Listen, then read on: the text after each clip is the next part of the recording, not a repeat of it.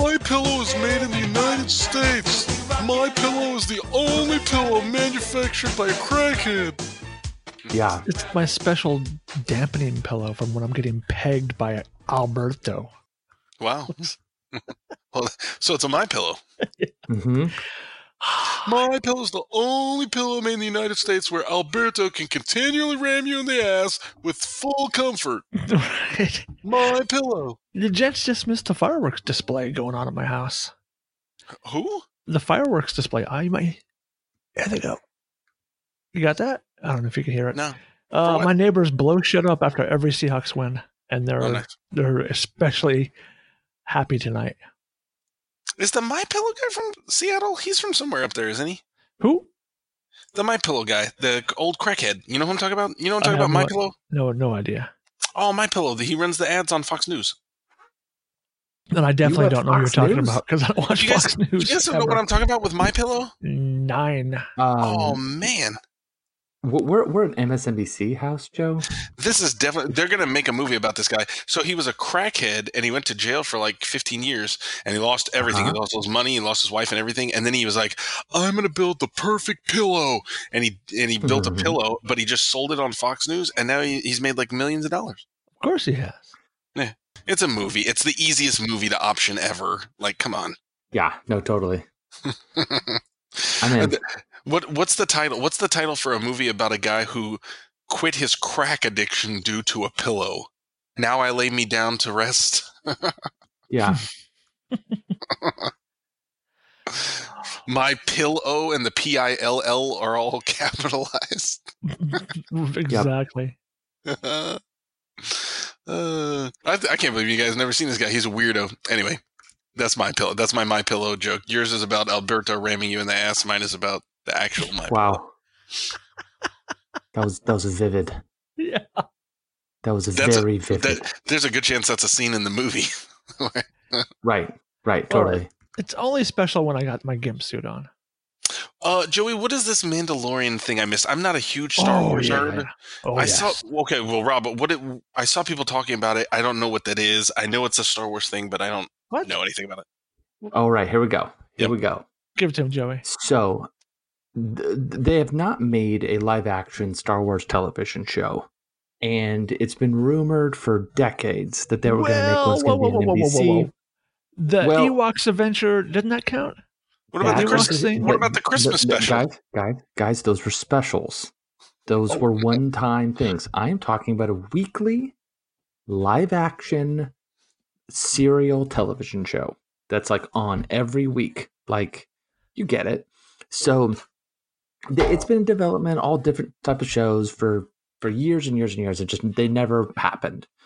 So finally, when Disney Plus decides that they're going to be Disney Plus, they decide, okay, we need a flagship show, something that's going to launch the streaming service. A show that they can kind of hang their hat on. Like, this is our Game of Thrones. My Pillow, the show. This week. Darth Vader gets pegged more. Darth Vader just, that was the best sleep I've ever had. Thank you, My Pillow. Sorry, Joey. So where was I? Okay. So they basically decide to make this show that's kind of in the spirit of like a spaghetti western, where it's this sort of mysterious gunman, kind of in the Wild Wild West, but rather than the Wild Wild West, it's Tatooine, and this is after Return of the Jedi, and it's this. You're gonna have to slow down. You're throwing a lot at me all at once. Okay. Sorry, I'll slow down. Tatooine is the desert planet that the first movie was based on or located. It's the home planet of Luke Skywalker. So he's on this desert planet. He's in a Boba Fett type armor, except I'll slow down again. No, I got you. Yeah. Boba Fett, the bounty was the guy who shot with Han Solo. Yes, sir. And he's a Mandalorian. That's like his sort of race. Okay. It's like where he's from. Gotcha. And so like his armor is called Mandalorian armor. Okay. And that's very specific to like those type of people. Starting to get bored. The prequels tried to talk about Boba Fett, and they ruined it because they gave him like they gave him a dad, and he was a kid, and just got all weird. It was like it was too much information. Like, okay. Mysterious characters, you don't want them to see. You want to see them as like an 8-year-old kid, like with their dad. You're like, no, he's like a cool, mysterious gunfighter, bounty hunter dude. I don't want to see him as like a little boy. The backstory is 2 sentences, right? You remember Unforgiven? Remember? Oh, he's a bad man who killed women and children. That's all you need. That's your backstory. That's all you need. Yeah, totally. So, anyways, they make this show, and I think it's very expensive. I think it's like one of the most expensive shows of all time. Oh. And Disney has dough. They're going to be fine. So there you go. So Mandalorian is Star Wars Western. I like it. Oh, I'm down. I'm here for it. I canceled my Hulu and signed up for Disney Plus. Wait, why'd you cancel Hulu? We never watched it. There's nothing there I really watched. We haven't watched it in forever. It's so spiteful. Do you have to cancel Hulu to get Disney? Nope, but I did it anyway. Fuck you. No, we just never watch it. So it's like, why put another just recurring thing on there I don't ever use? Let's start trimming some of that down. So, and you can actually get Hulu and ESPN Plus and Disney Plus for a pretty reasonable cost right now. I just never watch Hulu. There's nothing on there that does anything for me, so we canceled it. But I'm eagerly awaiting the Disney Plus Mandalorian, and that's the only reason I bought it was for Mandalorian. Oh, really? I don't do Marvel. Well, what about the live action Lady and the Tramp movie, Joe? Come on. What? I mean, Robo. Right. Wait. Are you serious? Or are you kidding? I can get my own spaghetti with my wife. I'm kidding that Robbo would be interested in it, but no, it's a thing. Truthful in the fact that it exists, and you could watch it tomorrow. Yeah, they already made it. Yep. You got to have content if you're watching a channel. Yeah, you got to have that content, Joe. Got to have that content. This is what I get for reading books. I know nothing about the world that I live in. I actually might watch live action Lady and the Tramp over the Rams Bears game next week. Looking at the offensive line we've got, and it might be more entertaining. Speaking of things we're addicted to, losing football games. The 2019 Rams. We came out of the bye. We went to Pittsburgh, and then the football started. Rams lose 12-17. Week 10. Oh, intros. Sorry. I'm Joe at 3K_. Hello, Robbo. I'm Rob. At Seattle Rams _NFL. What's up, man? Hey, I'm Rob. Joey the Jerk at LA Rams. Hello, Jerk. Hey, Jerks. Hey, Jerks.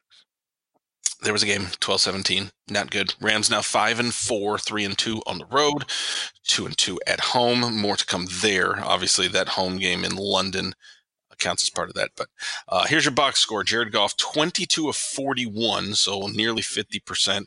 243, no touchdowns. The Rams offense mustered a whopping 3 points on the day. 2 interceptions, obviously coming late. More to come on this context from the rushing side of the box score. Todd Gurley, 12 carries for 73 yards. Malcolm Brown, 5 for 10. Darrell Henderson, 4 for 4. So that's your backup running backs combining 9 rushes for 14 yards. Todd Gurley, 12 for 73. The receiving numbers were spread out between Woods, Gerald Everett, Josh Reynolds, and Tyler Higbee. Nothing special there. 1 catch for Johnny Munt, a timely one at that. But the most important thing, obviously, from the receiving box score, Cooper Kupp, 4 targets, 0 receptions. It was that kind of a day. Also that kind of a day, 3 fumbles from Jared Goff. Only 1 got scooped up by the Steelers. Your tackle leader was Corey Littleton, followed by Taylor Rapp. Team stats, not a lot of fun. The 0 for, I think, 11 before they converted their first third down, ended up 1 for 14, 0 for 2 on 4th down. That was really the story of the day, was that the Rams couldn't get anything going on third downs. They couldn't set up short third downs. And obviously, with the way the offensive line was playing, not good. Robbo, let's start with you. I got to start with the biggest thing out of this game was Todd Gurley, the 4th quarter. This was a 10-14 game. Who? Going into the 4th quarter, we get the ball, and Malcolm Brown goes in at running back. We get a safety. It's a 12-14 game, and Malcolm Brown goes in at running back. The 3rd series, it took 3 series for the Rams to put Todd Gurley in. He didn't touch the ball. The Rams get the ball back after stopping a 3-and-out. They don't give Todd Gurley the ball. What the fuck's going on? That is a great question that I think everyone on the planet, except for the Rams front office, is asking. Maybe the Rams front office and Todd Gurley LA media, because they have no fucking. I mean, the LA media. I'm sorry, I like some of you guys, but no stones. If this if this story was happening in back east, and you always hear about it, but if this was going to Philadelphia, would those people be killing Doug Peterson? Of course they would.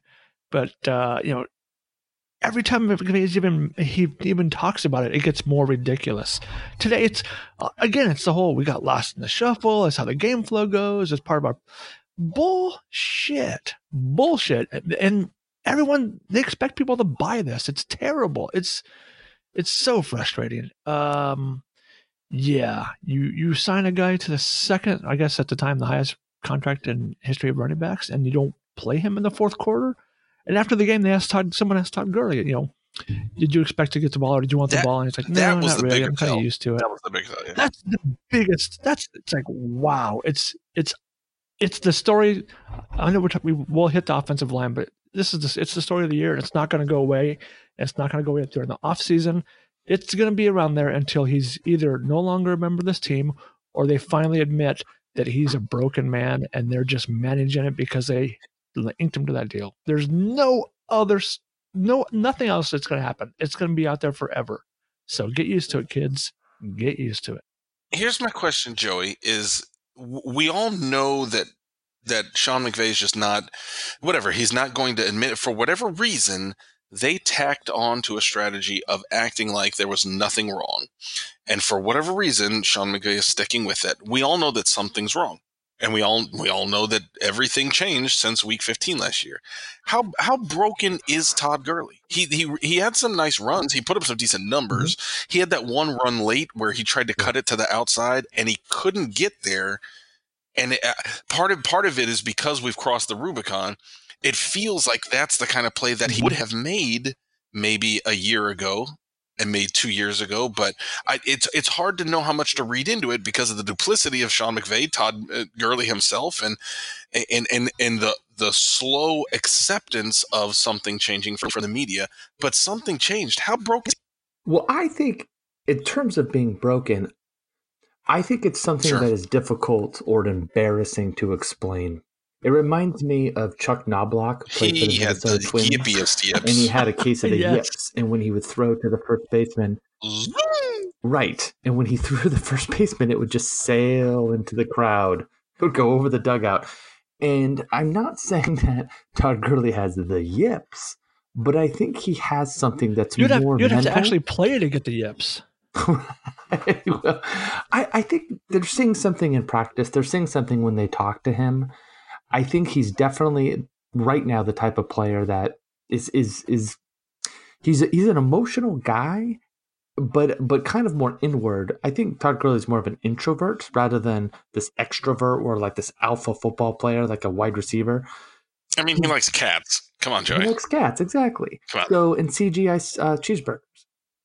So I think whatever's going on with him, he doesn't want to catch the ball. He doesn't want to be out in the flats catching a screen pass or doing a bubble pass or play. You saw him drop like an easy throw, and more than one. Exactly. And so I kind of feel like, okay, I'll ask you guys: is there a case in the history of the NFL where there's been a player that is a situation like this, but you're being honest about it? You're just like, hey, he has this nagging injury. He doesn't feel like he feels like he lost a step, or he's not that. We're just not going to play him enough, or whatever it is. Like, do you think it's so touchy right now that if they're just honest about it, like let's say it's exactly what Robbo said, which is his knee is not letting, because we've seen him where he could run. It's not like he's this cripple. It's not like he's Dante Culpepper walking through a restaurant where you're like, oh, that guy's knee's broken. He can move. So it's very deceptive because you see him on a plane. You're like, okay, maybe he's not quick as fast than he was last 2 seasons ago. But it's hard to really tell when someone has lost that burst. Yeah. I mean, sometimes you can kind of tell, and he looks slow sometimes, right? Nah, here's the difference is, we talked about it last time. Todd Gurley has a fermented knee. There have been guys that have been dealing with this in the past. The difference is, and this is the difference between 2019 and old eras of the NFL, in the old era, if you had a fermented knee, as soon as you were healthy, guess what you did? You played as much as you could until the knee, whether it's Terrell Davis or Fred Taylor or insert guy here, Gale Sayers. When you had a guy whose knee could not hold up for 200 carries in a season, you let him go until he could, and then he was done. The idea of load, and the NBA is dealing with this too. The idea of load management, of having somebody who's quote unquote healthy, and you're just resting him for preventative measures. That's what's new, right? The idea of you have Todd Gurley, he's healthy, but we're just going to keep him on the sidelines for the first 2 possessions of the fourth quarter. That's the new part. Okay, you're right on that, but they're really not doing the load management the way you're supposed to do it. Look at the San Francisco 49ers. They have like 19 running backs that they're just throwing in there, and everybody's complimenting that like they broke the mold, and they're like, oh, they got these fresh legs in. This is great. Look how well the 49ers are playing because they can rotate these guys in. Fine, let's do that. Everybody knows, you can tell, it doesn't matter how much money Todd Gurley makes. We could talk about the mystery of all the stuff, or, oh, it's a big narrative, and like, sure. But when you really just are playing the game, the guy's only getting the ball 12 times. So what are you doing with the rest of the touches? And that's where I think they're shitting the bed. I don't think it's even Todd Gurley's problem because, yeah, okay, you're not playing with the fourth quarter, but who are you playing? Like, what are you even doing? You're just letting Goff throw the ball 1,000 times. You're not putting, Darrell Henderson Jr., he wasn't in there. Malcolm Brown only got 5 carries. What are you doing? You're running Bortles? Like, they're just lost. The run game right now, there's no strategy. It just feels like they're just putting Coke bottles and twigs in the dirt and making up a game plan. It just feels really like improv. I don't know. You've totally nailed it. And it's not just the running game. I mean, the entire offense is lost. We've kind of talked about this before in the past. Even last year, McVay would kind of get away from some things when he maybe shouldn't have, and then he'll come back. I got to be better. I got to self-scout. You hear it every week, but we heard it this week. We heard it this week as well. It's the same thing. He kind of gets that Mike Martz thing where it's like, you know what, this is what I do, and I'm just going to do it, whatever. But you don't have the horses to pull off, and now and he gets desperate. I said it again. I said it last year. When he goes to the fake, it reeks of desperation. What the hell was that with Johnny Hekker? They weren't out of the game at that point. I saw no point to throw that fake was that Sunday. The most shook that McVay's ever been? A Goff Bortles Hekker 3-play sequence where he was just like, I am swimming upstream. He just desperately trying to like pull something out of the mud, out of the sticks where Joey is talking about. It was not his best moment. Okay, I agree. It did not work out, but I kind of can't get mad for taking chances and being inventive. Yeah, I know they didn't work, but the fact that you bring in Bortles and you're just trying a run play, I'm not going to get mad at that because it's different. And you're thinking outside the box. And I understand that the Hekker thing was ill-advised. I can't defend these choices that much, but there's also a part of me that when those things work out, I'm the happiest person in the world. So it pulls at me emotionally when people criticize those plays because it just shows that he's just not like being like, okay, let's have Goff throw to Cooper Kupp again. Joe. Well, I don't know. It just felt very, very desperate. I mean, the Blake Bortles thing was more confusing to me. Like, you bring him in, and you had one play in mind, and you couldn't even execute that. I mean, he was surprised when the ball hits him in the face. It just was amateur hour. It felt for the first time that he's taken over this team. That sequence, it just felt like everything was just getting away from him, and he was shook. He was reaching, and it just wasn't. And there was no need to be. You weren't out of the game at that point at all. No, I didn't think it was. It just reeked of desperation, and I thought that they're playing chicken with Mike Tomlin, and he blinked. If you're looking for the easy scapegoat for why McVay's playing chicken, for why Jared Goff hasn't played great football, for why Todd Gurley isn't blowing things up in the box score, there's one culprit, that has tied a thread, especially from the Tampa Bay loss to the San Francisco loss to this one. I know what it is. That's the offensive line. Is it my pillow? No, I thought it was going to be Hillary Clinton's emails, but no, you're right. It's the offensive line. Do you think McVay is out there without his MyPillow? Oh, God, we're screwed. I don't have my MyPillow. Can't sleep on it. I think Veronica took his MyPillow. I have developed a game plan for the Steelers that is impenetrable thanks to my MyPillow. Speaking of penetrable, the offensive line.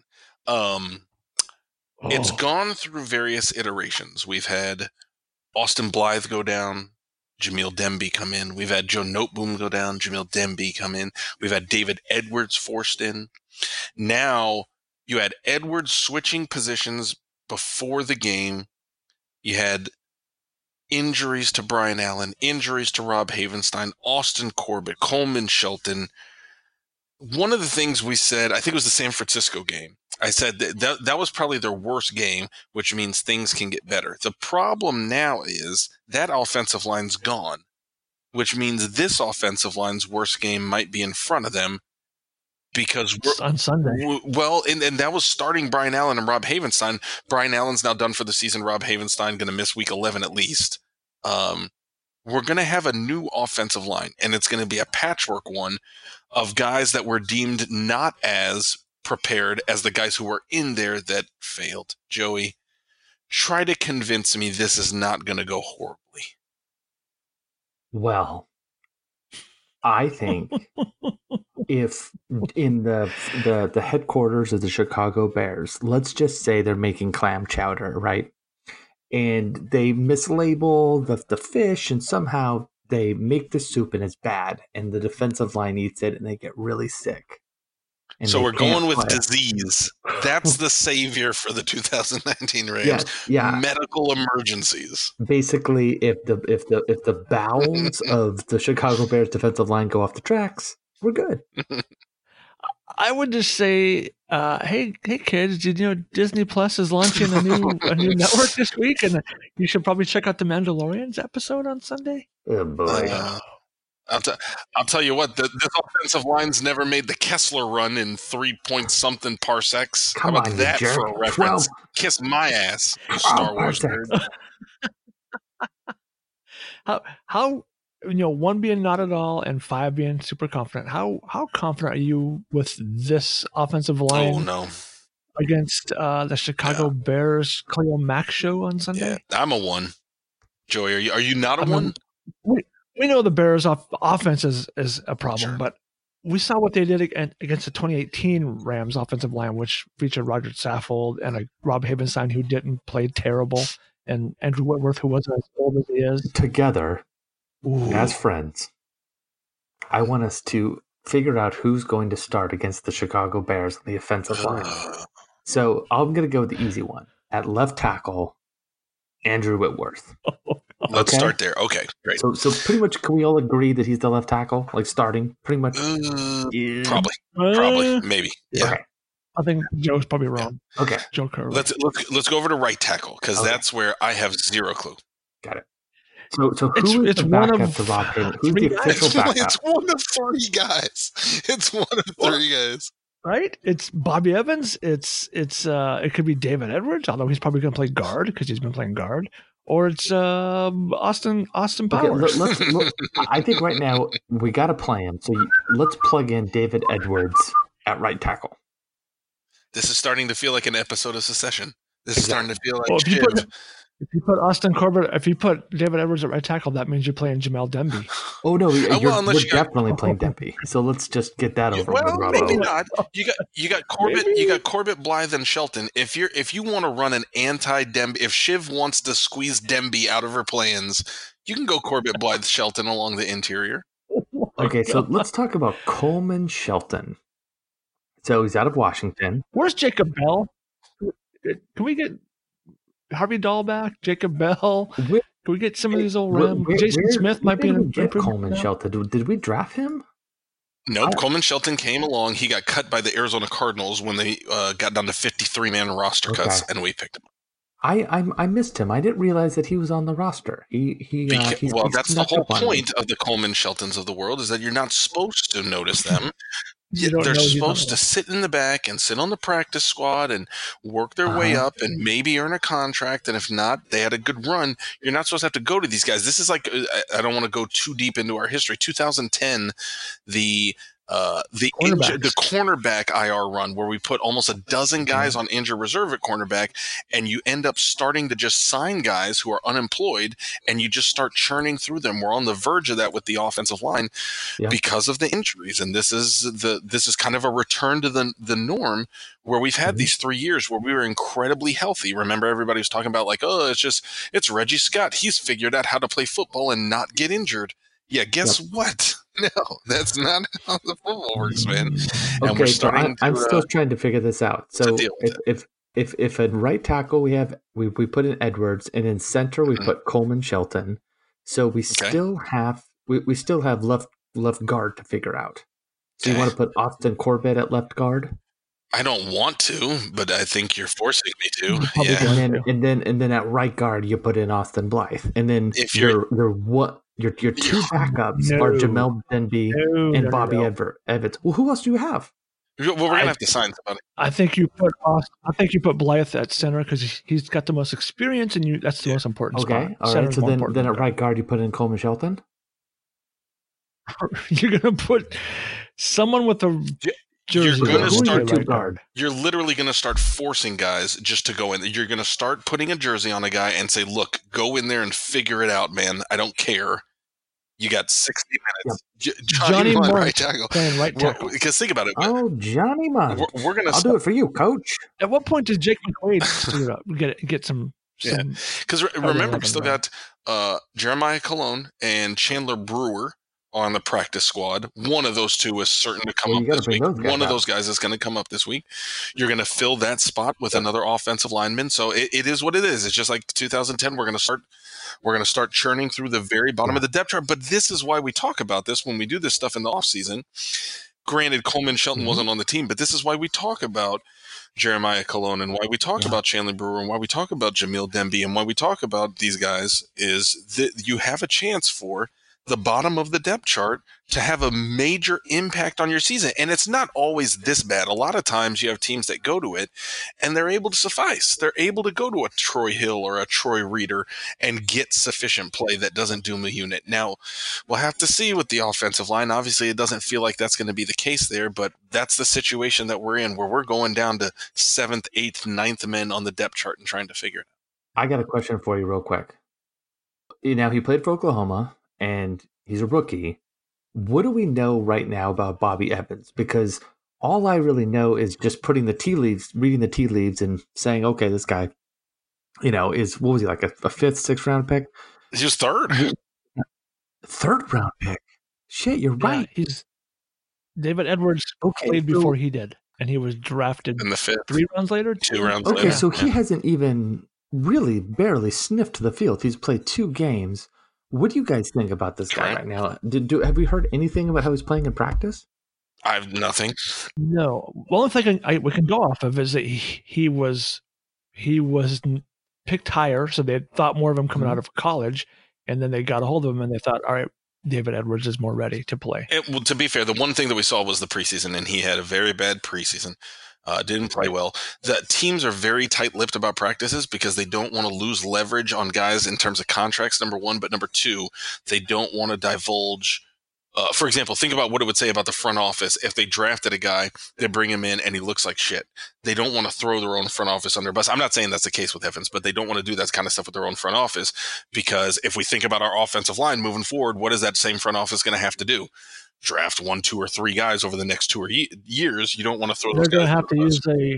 They're going to have to use a supplemental pick on Isaiah Battle, or they're going to have to draft Andrew Donnell, and they're going to have to draft Cody Whitman. you don't want to insult the guys that you're about to go lean on to help fix your offensive line problems. So they're going to keep the stuff from practice behind closed doors. The one thing we know about Evans is that he didn't play well in the preseason, and like Robbo said, they prefer David Edwards. I think the more difficult part is there's a lot of excuses for the offensive line.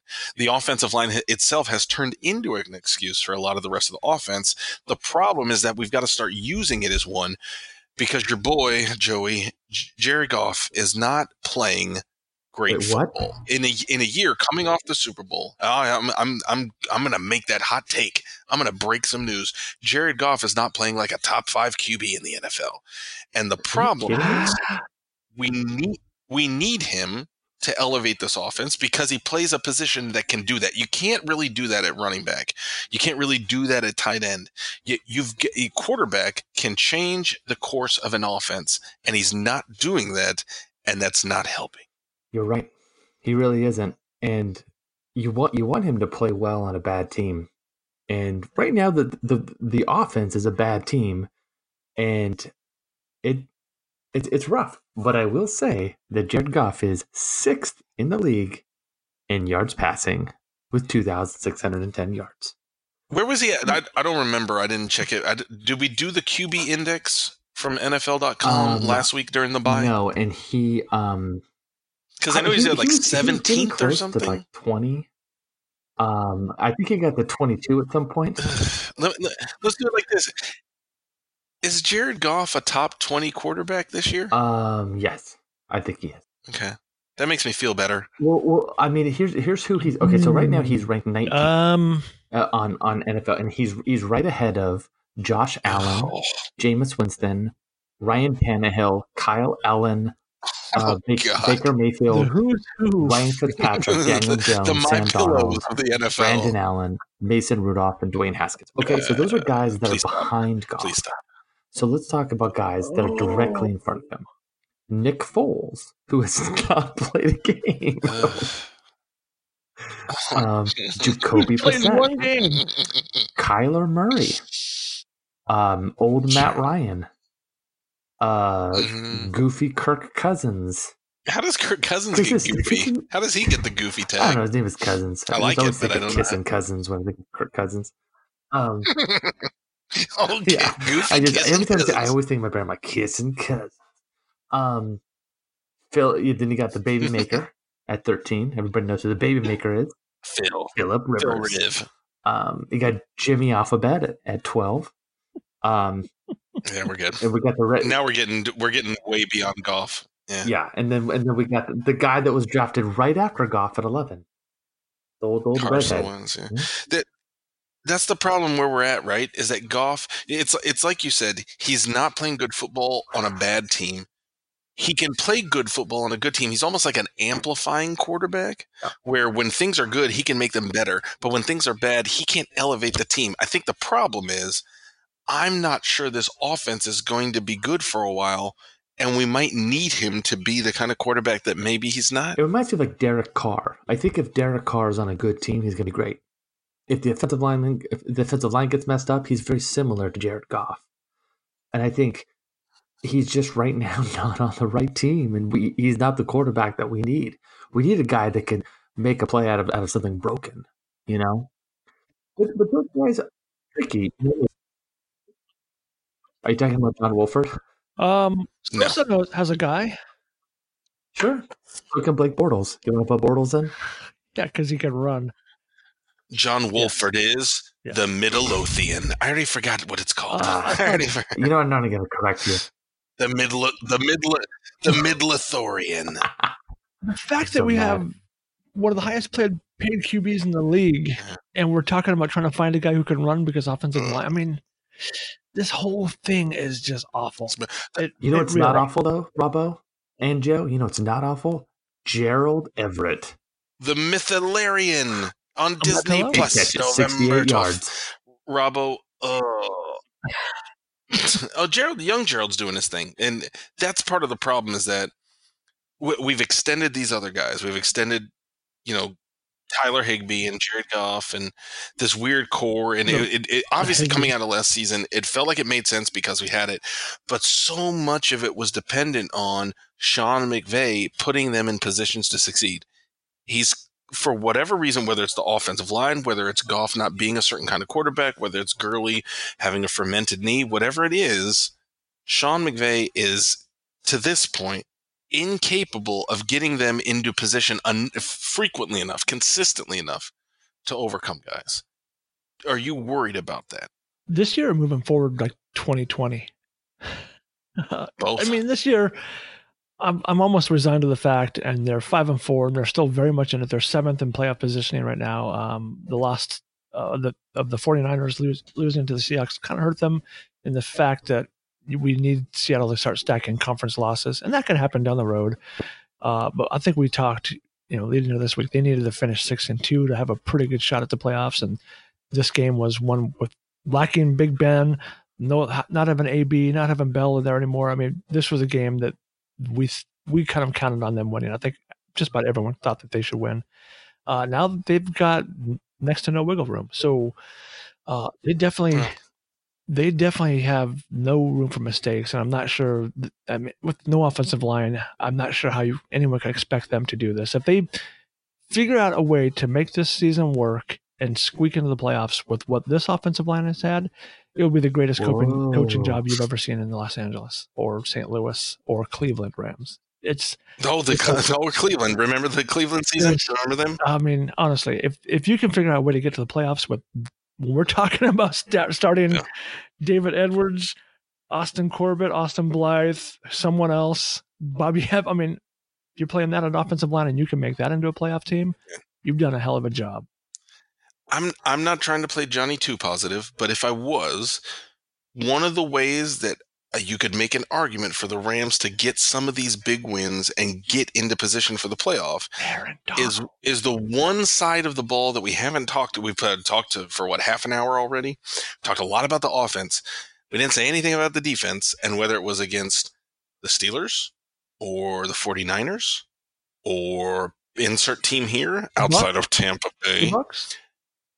Outside of Tampa, we're not talking about the Bucs tonight, bro. Outside of that game, the defense has been great, and they were phenomenal against the Steelers. They scored more points than the offense did. They shut things down in the running game, albeit without James Conner. They closed down the passing game, and yes, that's Mason Rudolph instead of Ben Roethlisberger. The Steelers looked at the Rams defense with Aaron Donald up front, some capable guys in the linebackers with Clay Matthews coming back. Looked at the secondary with Jalen Ramsey, Nickel Roby-Coleman, Taylor Rapp, and with John Johnson out, Eric Weddle at the back, and said, what is the one thing we're going to do early on? We're going to go at Troy Hill. Now, Troy Hill didn't make some plays. He had some ball skill issues, but he was in position to make plays. After that drive where they targeted Troy Hill, what did they immediately stop doing? Targeting Troy Hill. And what else worked the rest of the game? Nothing. This was a masterclass from the defense. Yes.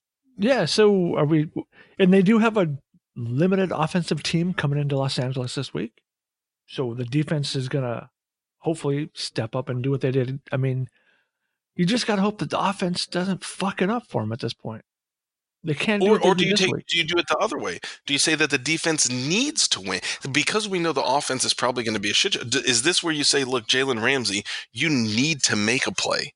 Where we say, look, Aaron Donald, you got to get a strip sack. You guys have to come up with this because we're not going to be able to get sufficient play from the offense. It's on you guys to win some of these games. Yeah, but I mean, how are you going to win games? You can win games 6-3, 7 off a pick six. I mean, you can't count on that. So Jeff Fisher just got his spidey sense just tingled.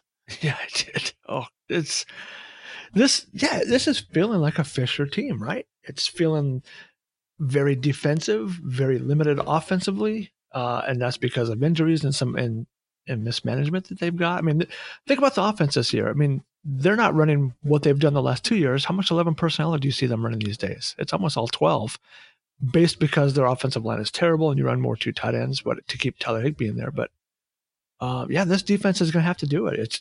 I think you're right. You're going to have the 2-time reigning defensive player of the year be more defensive player of the year-ish.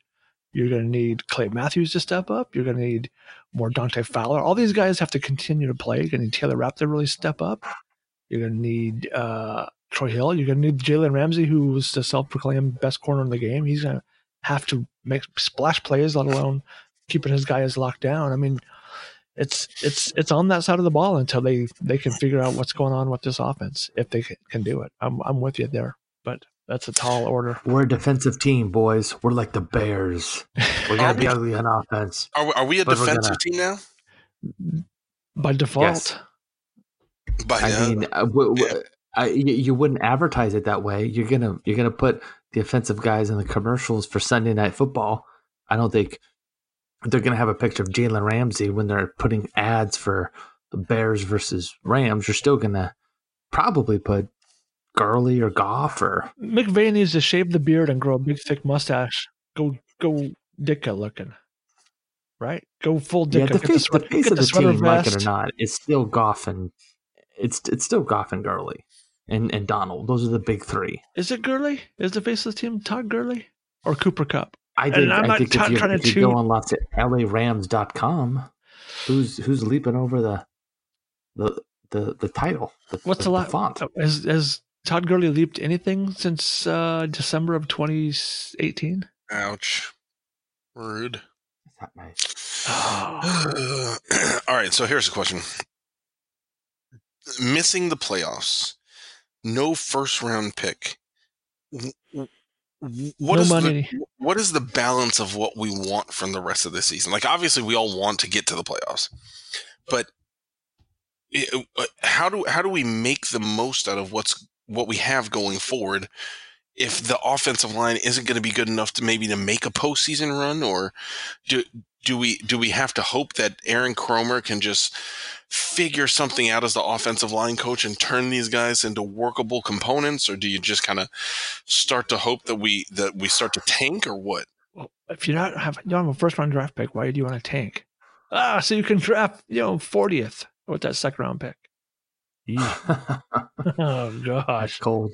I'm just over here like silently groaning. Just you know what? If we, I'm all for Team Tank right now. I want to tank, if only to have a reason to post second round mock drafts for you this year, just to give you something to do during the off season. Because there's first round off. Your mock draft livelihood is going away, so we need to keep you engaged. When we traded Jalen Ramsey, I didn't think about it for a couple hours. It didn't hit me like 3 hours later that we're not going to have any first round mocks for the Rams until 2022. And that hurt. What do you think, Joey? What are we looking for this year? Well, you know what I think about? I think about the San Francisco 49ers and how they have had these first round top 10 picks for years and years and years. And yeah, they've been irrelevant and they've been a laughingstock, whatever. But just for 4 or 5 years, they've been just drafting defense. And it hasn't all been a spotless track record on their drafting of these guys. There's been a couple bozos. But Jiminy Christmas. He's on their team? Jiminy Christmas is on the Niners? Yeah, man. He's defensive tackle, buddy.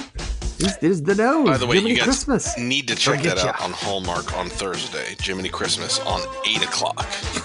Great movie. And it's after November 1st, so you can watch it. Sponsored by MyPillow.